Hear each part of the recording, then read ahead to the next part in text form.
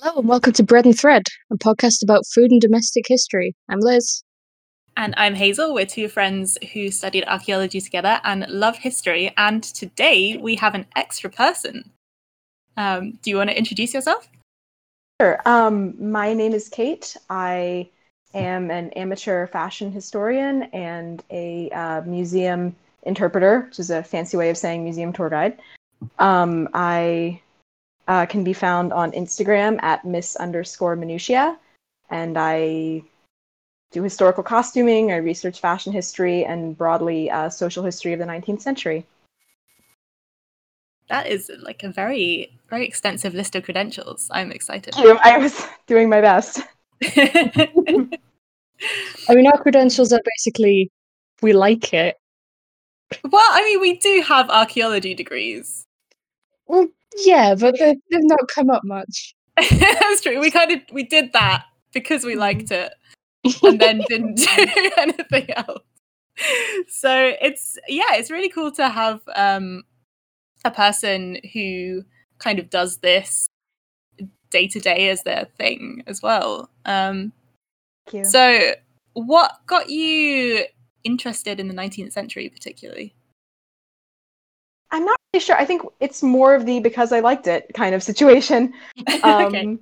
I kind of grew up surrounded by a bunch of antiques, like from my great-grandmother's house that were family heirlooms, and most of them were a little bit newer, but they sort of had that 19th century feel if they weren't actually 19th century. And I was kind of raised on Antiques Roadshow, and that's sort of the bulk of what they focus on there, which of course, you know, you can talk about like Eurocentrism and what comes up on shows like that, obviously, but that was sort of where it wound up being. And then when I moved to Boston, the museums I ended up working in are primarily 19th century house museums. You have a lot of those up here. So yeah, that's just kind of where it ended up being. Also, I love bustle dresses, so like there's that. So we always start out episodes talking about sort of what we've been working on, sort of making and baking. Mm-hmm. So, Hazel. Sure, I will do a thing. Okay, so I finished my pirate shirt and it's glorious. It's just so like poofy and like, oh man. I enjoy it very much. It just makes me really confident when I wear it, like I'm about to sail off onto the high seas and like raid tax havens or something. It's fantastic. Excellent. So That's wonderful. yeah, I have many more ideas, but I still have a whole entire sheep's fleece that I need to do something with. So I think my next thing will be doing something with that. So I don't know if I've mentioned this story in the podcast before, but our postman in my village is also a shepherd, and I mentioned to him one day that I did spinning, and the next week he left an entire sack at my doorstep containing a whole sheep's fleece. So I still have that to process, and I want to get quite ambitious, and if I have enough, I'm going to make myself like a coat. Yeah. Yeah. What about you, Liz? I'm halfway through my ridiculous pie cross-stitch project. It is a glorious mess, but you can kind of see there's like areas where specific numbers like cluster up together. If I was in any way a mathematician, it would probably be fascinating, but it's just pretty, and that's okay. I am enjoying rainbow pie very much. That's just a wonderful concept. I am working on an early 1890s winter outfit for an outdoor holiday market event. I'm doing it at one of the museums I work at. The coat is almost done. I have to do the buttons and the hem, which is more work than sounds like because I like to do my buttonholes by hand. I just feel like it gives me more control. And I'm about to start on a hat, which has a much longer brim in the front than I realized. So, elegant baseball cap territory. Oh wow. That's fantastic. I did my first ever hand-sewn buttonholes a couple of days ago on this shirt that I made, and it was fun, but like, God, I can't imagine having to do the amount of them that there are on the Victorian dresses.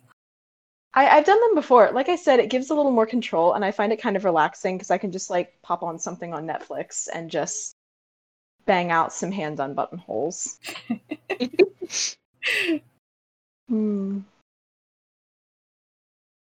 Okay, so this episode is going to be about a particular kind of dye used in the 19th century, I believe.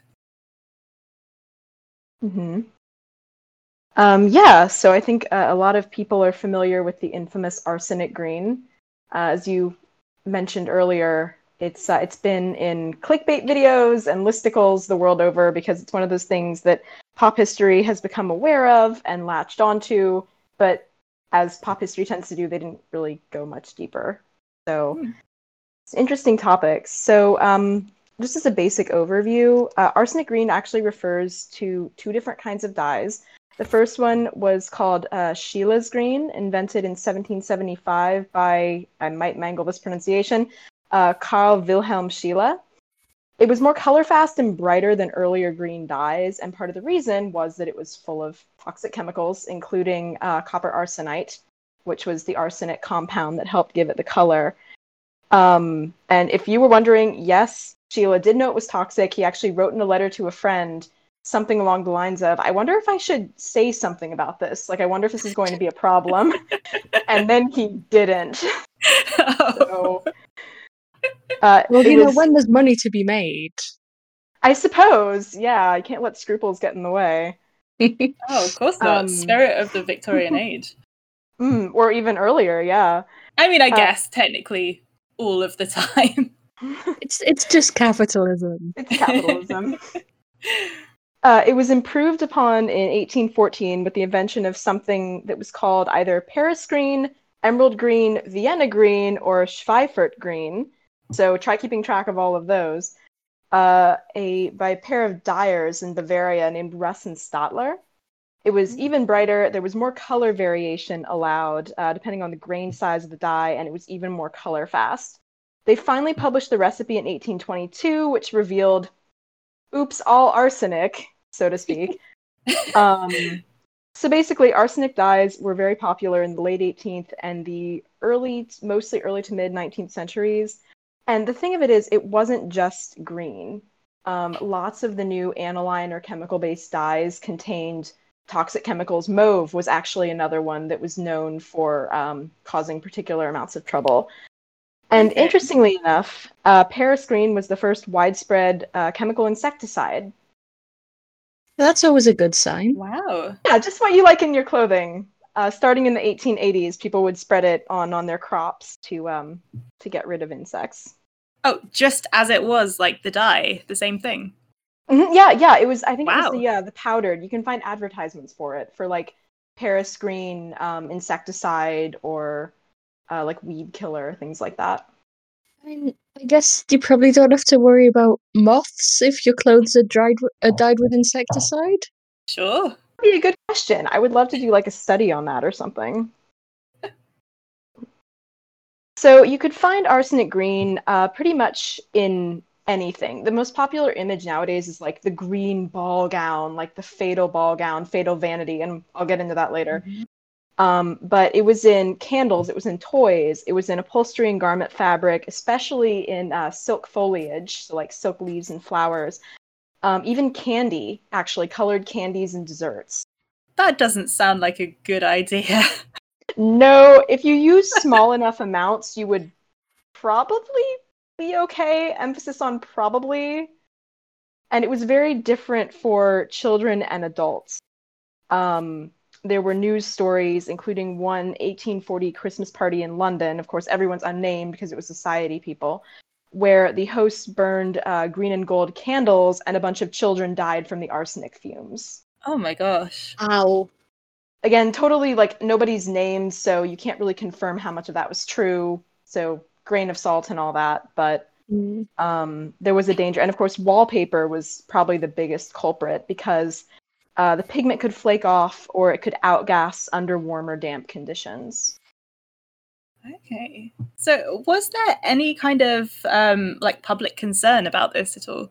There actually was. There was a very interesting article published in 1861 where a silk flower maker named Matilda, again, another name I'm probably going to butcher, Matilda Scheurer. She was a 19-year-old, it's a wonderful name. She was a 19-year-old silk flower maker, and she died on November 20th, 1861. I'm not sure how the newspapers got a hold of the story, but they published typically lurid accounts of her dying and just the horrible agonies she went through as she died of severe arsenic poisoning. And as a result, that whole thing became sort of a cause célèbre, if you will, for upper-class women who ran organizations like the Ladies' Sanitary Association dedicated to various social causes. So the magazine Punch published an article called Pretty Poison Reeves with a quote that said, "Under such circumstances as these, death is evidently about as accidental as it is when resulting from a railway collision occasioned by arrangements known to be faulty." So basically, even though Matilda's death was ruled accidental, everyone was sort of not buying that. One lady named Miss Nicholson went around and visited other silk flower workshops all over London and found just absolutely wretched working conditions with these young girls and teenagers working with, content warning, semi-graphic medical descriptions ahead, like sores on their hands, bloody bandages. Some had to just refuse to work because they couldn't take it anymore. And all they knew was that the dye gave them, quote, a dreadful cold, unquote. Pretty dreadful cold. Yeah, absolutely. Yeah, I'm just finding it interesting how people definitely knew, because I was listening to a podcast, Things in Jars, Hit Us Up. They were talking about this woman who arsenic murdered some family members and blamed it on the wallpaper, saying obviously they just inhaled it. That's why there was arsenic in their stomachs. I didn't come across that. I just find it interesting it being that well known that you can use it as a defense in a murder trial, and all of these things coming out about the working conditions and people still using it. It really was. Yeah, it was interesting, especially because after all these things came out about the working conditions, and that wasn't the first time. There was an 1859 study of workshops in France, which actually resulted in French and German governments banning the pigments before the concern had even been raised to that level in Britain and America. But the popular press sort of, from what I found, and again, my research was not exhaustive by any means, they sort of chose to focus more on the idea of the careless, wealthy young lady who goes to a ball in an arsenic-dyed gown and is dropping her suitors like flies because her dress is outgassing arsenic pigments. So it's kind of interesting to me that the whistleblowers were upper-class women and the people who were suffering the most were these working girls and teenagers, and yet the popular press chose to turn it into a thing of like, oh, woman's fatal vanity and the effect on others around her, not even the wearer of the dress herself. I was gonna say, where's the concern for this lady who's wearing the arsenic dress? It's nothing to do with wealthy newspaper owners who probably maybe also had some money invested in these dyes, as a guess. The interesting thing about looking at where the money's coming from is more in the case of William Morris, the wallpaper designer, who actually, despite campaigning for better conditions for some workers, he inherited stock in an arsenic mine. So he famously called the concern over arsenic dye witch fever, and actively campaigned to get people to not believe in it. Really? Mm-hmm. Yeah. Oh, that's super interesting to know, because I recently got quite interested in The Life of William Morris, and was reading around it a bit. And I guess that's one of the things they don't tend to tell you. Well, no, William Morris is like a hero of like British art. Yeah, he's kind of held up as well as, you know, this person who fought for art for the masses and better working conditions and things. So it turns out he was evil. Way that people in history can be like really amazing socially on one axis, and then you look at something else and there's a clear sort of conflict of interest because people are complicated. Sure. Yeah.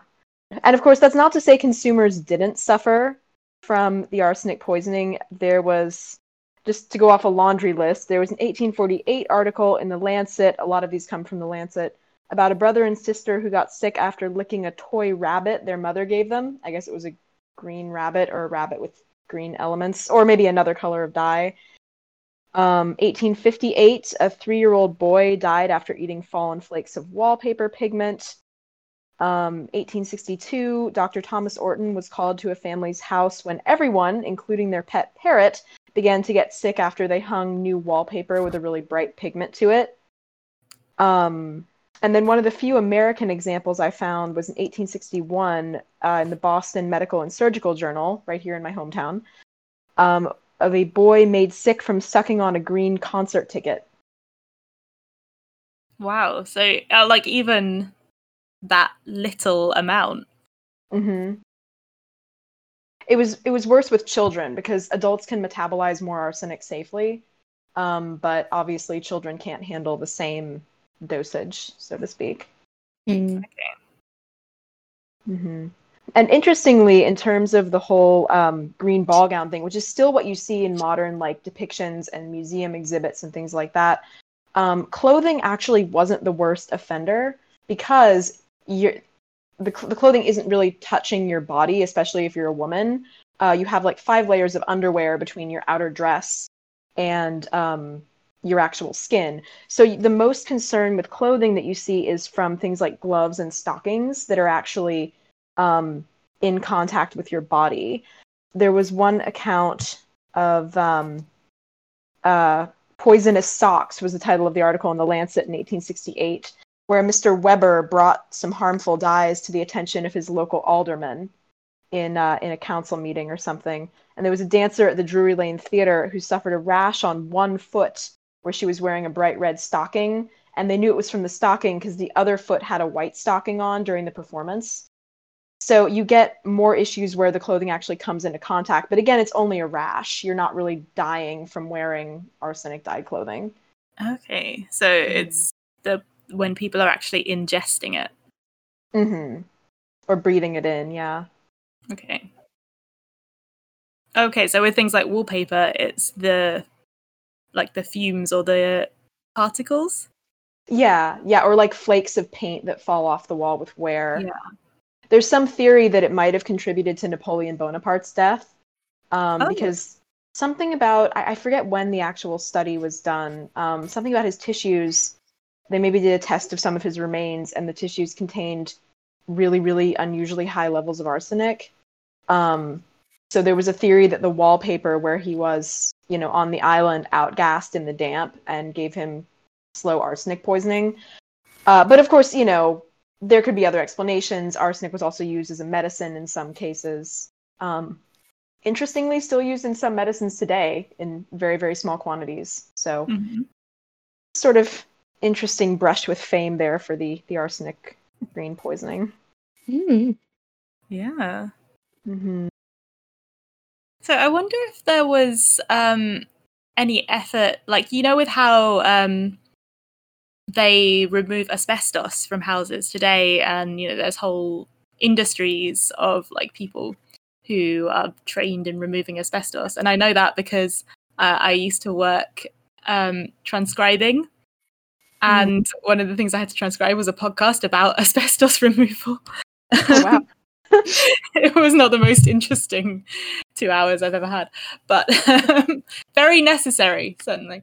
And so, yeah, I wonder if there was what it was like for people in rented accommodation that might have had this, and whether there was a push to remove it or not.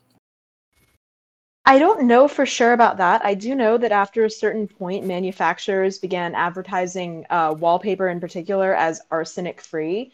So you can find ads from mostly the 1870s into the 80s and beyond of these beautiful wallpaper images, and then in big letters, along with like vibrant colors and new designs, things like arsenic-free.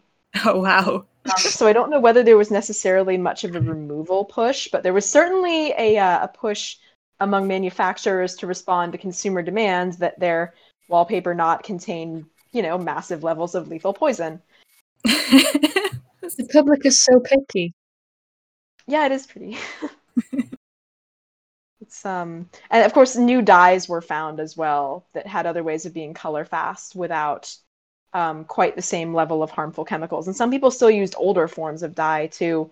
There's this misconception that if you look at any green Victorian item in general, but again, this usually gets applied to upper class women's dresses, which is a really interesting prejudice, that you can tell that it has arsenic dye because of the shade of green, or just if it's green in general. And that's really, really not true.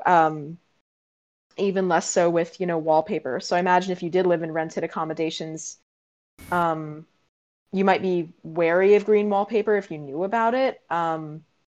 Or, maybe you just find yourself coming down with some symptoms and not really knowing why. Okay. So it's kind of interesting that people would pick out this. I mean, although it was absolutely right that it's extremely toxic, it's interesting that there was all this focus on this one rather than, also I'm sure there were a lot of other dyes that were quite toxic at the time and still are.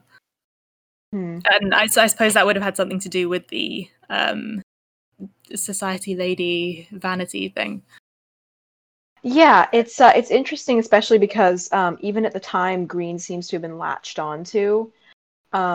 Despite, as I said, like mauve enjoyed a brief period when that was known in 19th century popular press as the toxic dye, the color to watch out for.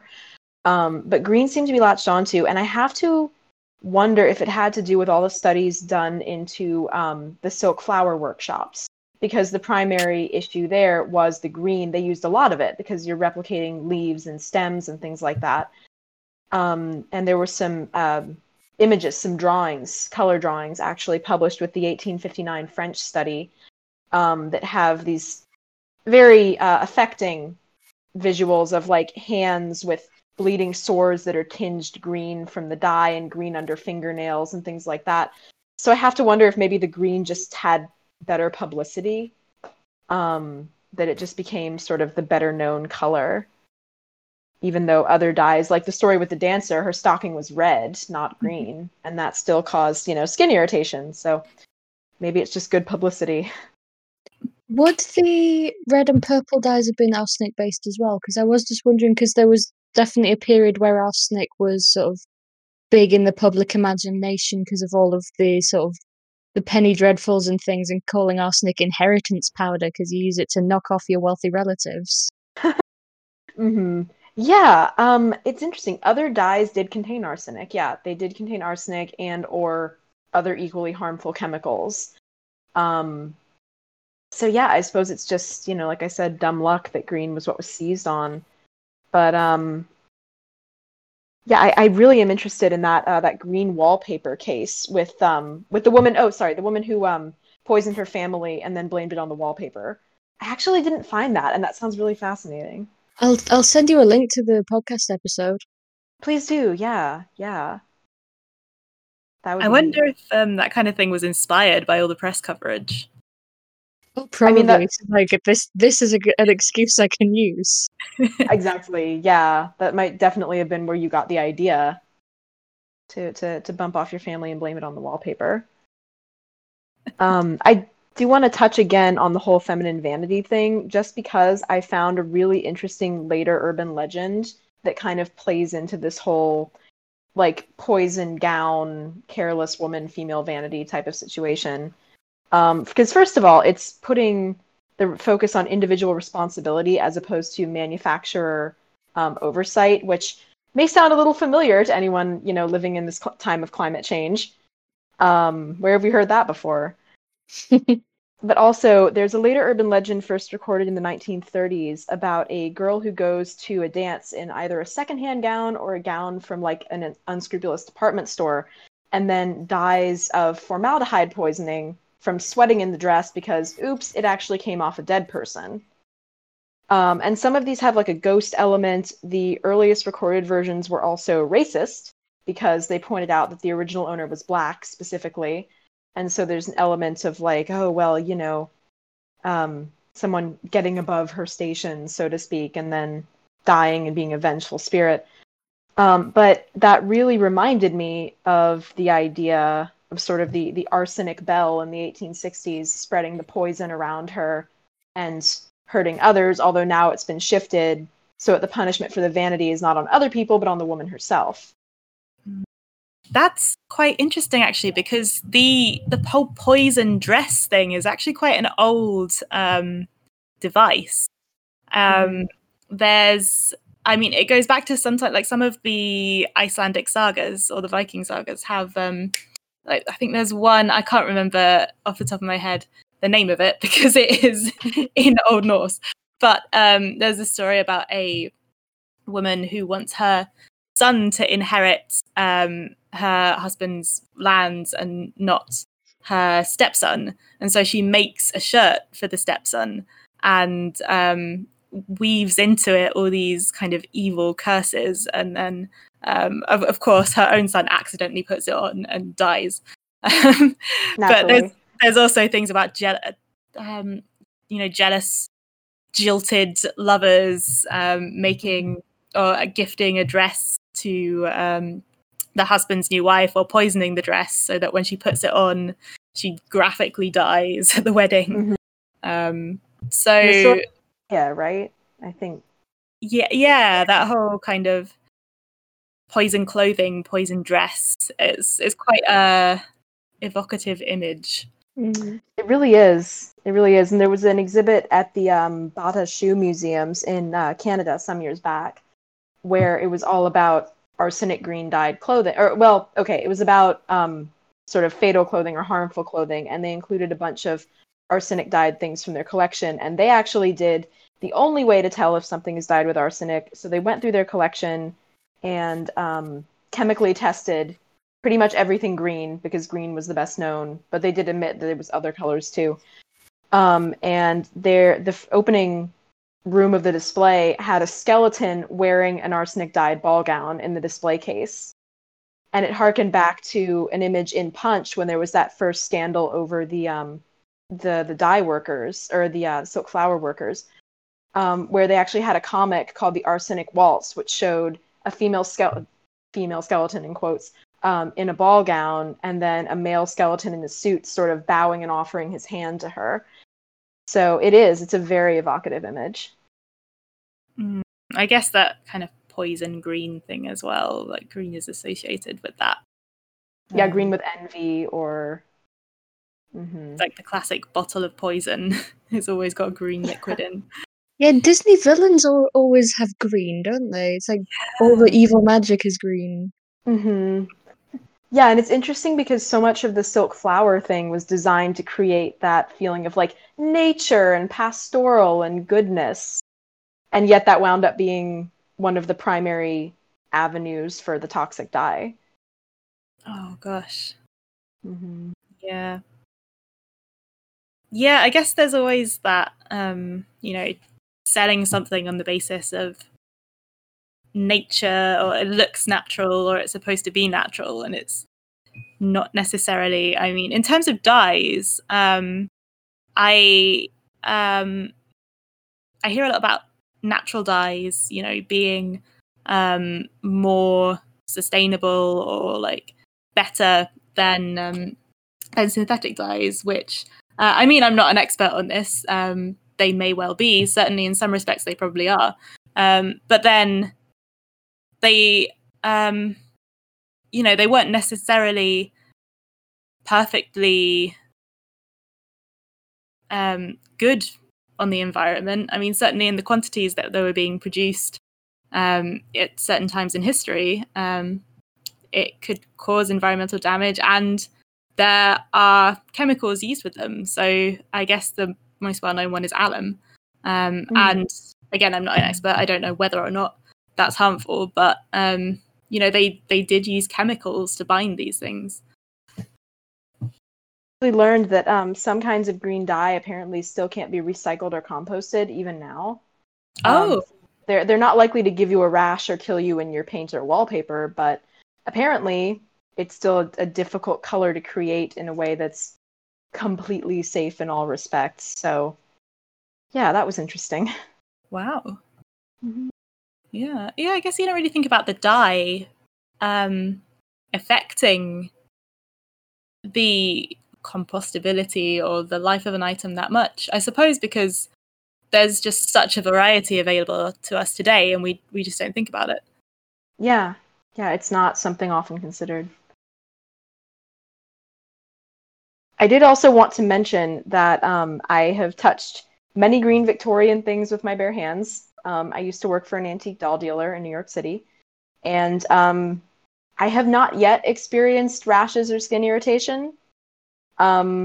There was one doll dress I encountered once that had green spots that we all kind of, speculated, and I felt like my hands itched a little after I touched it, but that also could have been psychosomatic because there wasn't any redness or rash or anything, which I think just goes to show that it might be, I don't want to say less common than people think, but it's definitely not the situation you expect where it's like any green Victorian dress is lethal and it's going to kill you and give you arsenic poisoning. That's not really the situation. Do you know how long it can, whether or not it has like an expiry date? Is it would these things still be as potent as they were for people handling them today? Very interesting question. I know the chemical studies about it, as far as I know, kind of tapered off in popularity. So there were those first few studies in the mid-19th century. The Ladies Sanitary Association actually sent off some silk to be studied when they were doing their whole inquest into the silk flower workshops. And there was another study done in the 1890s, but it was using then contemporary fabric. There was certainly still enough to be detected by researchers like those at the Bata Shoe Museum or in the Hidden Killers show, where they did the wallpaper sample book test. I don't know. I feel like you would have to have taken like test results from a textile originally, and then have the same textile and test it now. Yeah, I mean, I guess you could dye something with arsenic dye for scientific purposes, and then have your grandchildren come back and test it 100 years later and see. Yeah. I don't know. All they said about the current toxicity of the dresses at the Bata Shoe Museum, one of the curators said, quote, "We've been advised not to lick it," unquote. So amazing. That covers a lot of things. It does. I also find it interesting that with the silk flower workshop thing, which I didn't know before, but that that sparked off all this interest in the working conditions. Like people were just kind of having these lovely silk flowers on their clothing and not really thinking about it, and then all this came out and people were collectively like, oh no, what? There's bad working conditions. Yeah, it's the kind of thing that perhaps they were aware of obliquely before but didn't really think about. And someone had to bring it to their attention. I find it really interesting that France and Germany responded by being like, oh, well, we can't have this, and banning the dyes. I'm not sure it was actually ever banned in the UK. Just sort of an agreement not to. Mm-hmm. I can't find any dates of banning in the UK or here in America. So it's entirely possible that it was never banned in those places. Now, I could be wrong. I could be missing something and it could have been banned, but it might have just been that, consumer pressure and technology improvements sort of phased it out. Well, thank you so much for sharing your knowledge with us. That was fascinating. Yeah, that Thank was you a for having me. really It was interesting interesting. and slightly creepy journey into the textile past. It was really interesting to research about. I had done some looking into it before, but never in the kind of depth where I would actually record names and dates of my sources and things like that. So thank you for having me, and thank you for giving me the opportunity to look into it more. Hello, I'm Mod Paper from Probably Bad RPG Ideas, and we have a podcast. If you'd like to hear RPG advice on how to use assorted incredibly bad ideas as actual ideas in an actual game, then listen to the Probably Bad podcast. Available on pretty much every podcatcher. And remember to have a probably bad day. So before we go into Local Larder, this episode was actually requested by one of our patrons. So if you want to request an episode yourself, you can email breadandthreadpodcast@gmail.com. And our Patreon is just Bread and Thread. We have exclusive recipes and a Discord server. So now that I have plugged that, would you like to know about fish and chips? Very much. Absolutely. So, fish and chips is known as, it's sort of one of the quintessential British foods. Yeah. No part of it is British. Honestly, that doesn't surprise me at this point. Well, no. Mm-hmm. So we think that the sort of battered fish itself probably comes from either Dutch or Iberian Jewish communities. Find it interesting that it's one of those two because they don't really touch. Although there was a lot of sort of conflict between Spain and the Netherlands at various points, so maybe that's got something to do with the confusion. Mm-hmm. The idea of basically battering and frying fish on the Friday evening so that you can eat it during the Sabbath without having to cook. And then that gets combined with the idea of chips. Yeah, sounds really useful. So it made its way to Britain somewhere in probably the 1860s, although fried fish itself and chips themselves are mentioned separately in various Charles Dickens books, including Oliver Twist, which is 1830s. But there is strong debate about whether the first chippy, that is a place selling fish and chips specifically, was in London or Mossley, which is now part of Greater Manchester. I I imagine there will continue to be strong debate about that for years to come. Oh, for sure. You've got the North versus London. It's not going to go away.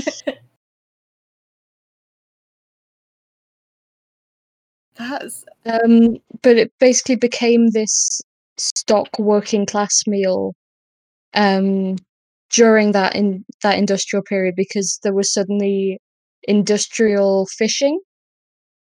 Mm-hmm. So fish just becomes accessible to working class people. And it's basically the first takeaway meal as opposed to, we've talked about before, sort of street food snacks. Mm-hmm. But this is somewhere you can go in and you get a big lump of tasty stodge to get you through your terrible life for another day. It is. I mean, it still is like one of the only things where you can get like proper value for money. Like you get a good amount of chips. Ideal. I'm just used to that as sort of like authentic British pub food here in the States, where you have like a pub that has like Union flag garlands and like probably some model of the TARDIS somewhere. Not a model. Just like every pub. Absolutely. Authentic British pub, clearly. So yeah, a lot of chippies now are actually combination fish and chips and Chinese food,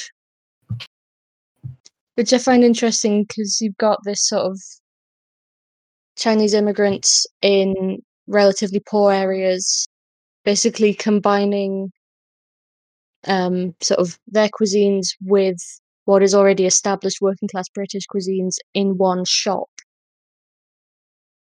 Yeah, I think actually you can get at least chips from pretty much every takeaway, I think. Yeah.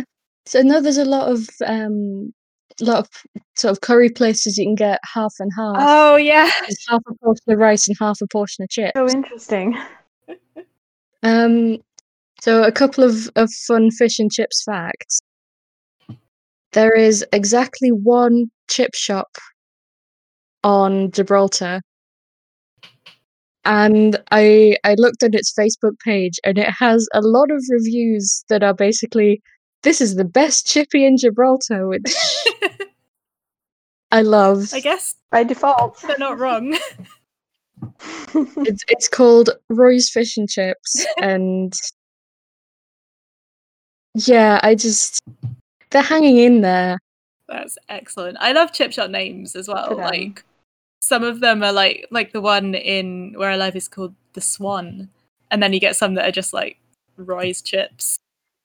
I enjoy the ones with pun names. So there's a train station near my parents' house that has a chip shop in it. It's called the Place Station. Like PlayStation. Oh, That's terrible. I love it. oh, that's horrible. Perfect. It was one of the few foods not subject to rationing, Oh. because Churchill thought that it would basically keep the working class going. It's also Interesting. mentioned in the Road to Wigan Pier as a panacea to the working classes. I mean, I don't agree with everything in the Road to Wigan Pier, but that's not wrong. But a very important question for you, Kate, is in the places near you that do fish and chips, can you get scraps? Never tried. That's the scraps of fried batter, right? Yeah. Ah, yes. I have been informed by my British friends. I've never tried. I don't know that anyone would try here. I think most Americans are kind of foreign to the idea. So if you suggested it, they would probably say, so you go around the back of the restaurant, because you'd have to go around the back of the restaurant, because most of the places that do it here aren't like counter service. They're like sit-down restaurants, even if they're just like diners. So you'd have to go around to the back and be like, hi, can I have your bits of fried batter? I don't know. Even here in New England, where there's so much like cultural overlap, I feel like you would just get looked at funny. Maybe I'm totally wrong. Like American people listening, let me know if you've ever done this, or comment on the Twitter if you've ever done this, and I will be thoroughly corrected. But I don't think it's part of the culture here. It's interesting because the thing is, when I was a kid living up near Newcastle, I used to be able to get them for free. And I don't know if it's time or geography, but now places charge you for them. Like 50 whole English pence for a bag of batter scraps. It's a scandal. Wow. I honestly, I think it might be more of a northern thing, perhaps, because I and this is admitting something, but I had never heard of scraps until like maybe last year. Not even when you lived in York, you didn't come across it. No, I just never heard of it. I guess I didn't branch out enough in my fish and chip culinary journey, but I remember bullying you into trying chips and gravy. So yeah, that was worth it. I just hadn't ever heard of it. Like, it's not on the menus or anything down here, but I don't know. Maybe if you asked, they would give it to you, but it's not like a thing, or at least not that I know of. Okay, so I have one more bit of trivia about fish and chips. So Hazel will be well aware that there is a lot of debate about what, if any, wet substances you have with your fish and chips. You can have gravy, mushy peas, just vinegar. If you go to a Chinese chippy, you can get Chinese curry on your fish and chips. Isn't that also a Welsh thing, curry sauce? I don't know if it's a Welsh thing or if it's just a thing that you can get in Wales. Because, like I say, it's a lot of the combination Chinese and chippy places do it. Although some, like, I've been to just chippies that do have like a thing of curry sauce in the back if you really want it. I wonder how often it gets refreshed. But apparently around Edinburgh there's a substance called chippy sauce.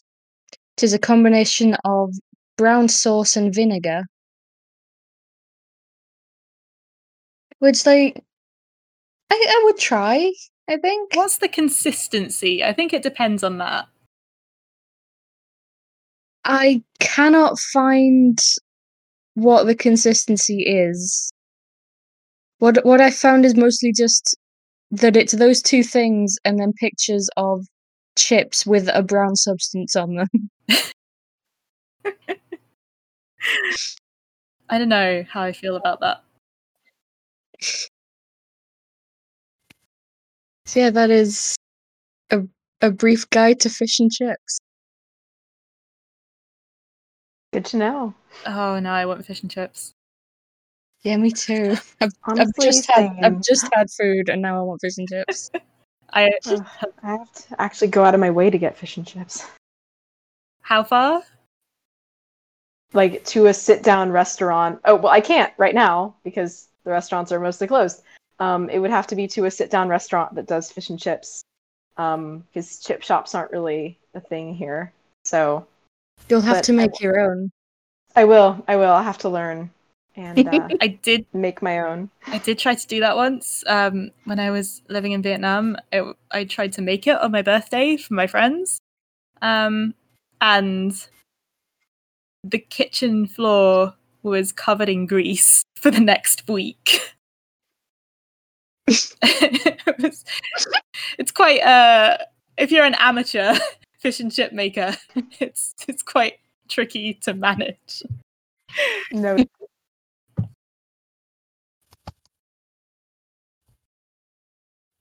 So yeah, so like I said, we have an email and a Patreon, and we're also on Twitter at Bread and Thread. If you want to just keep up with what we're doing and see the hints that I keep insisting on posting about what the next episode's going to be on. They're fun. Thank you for listening, and we will be back soon.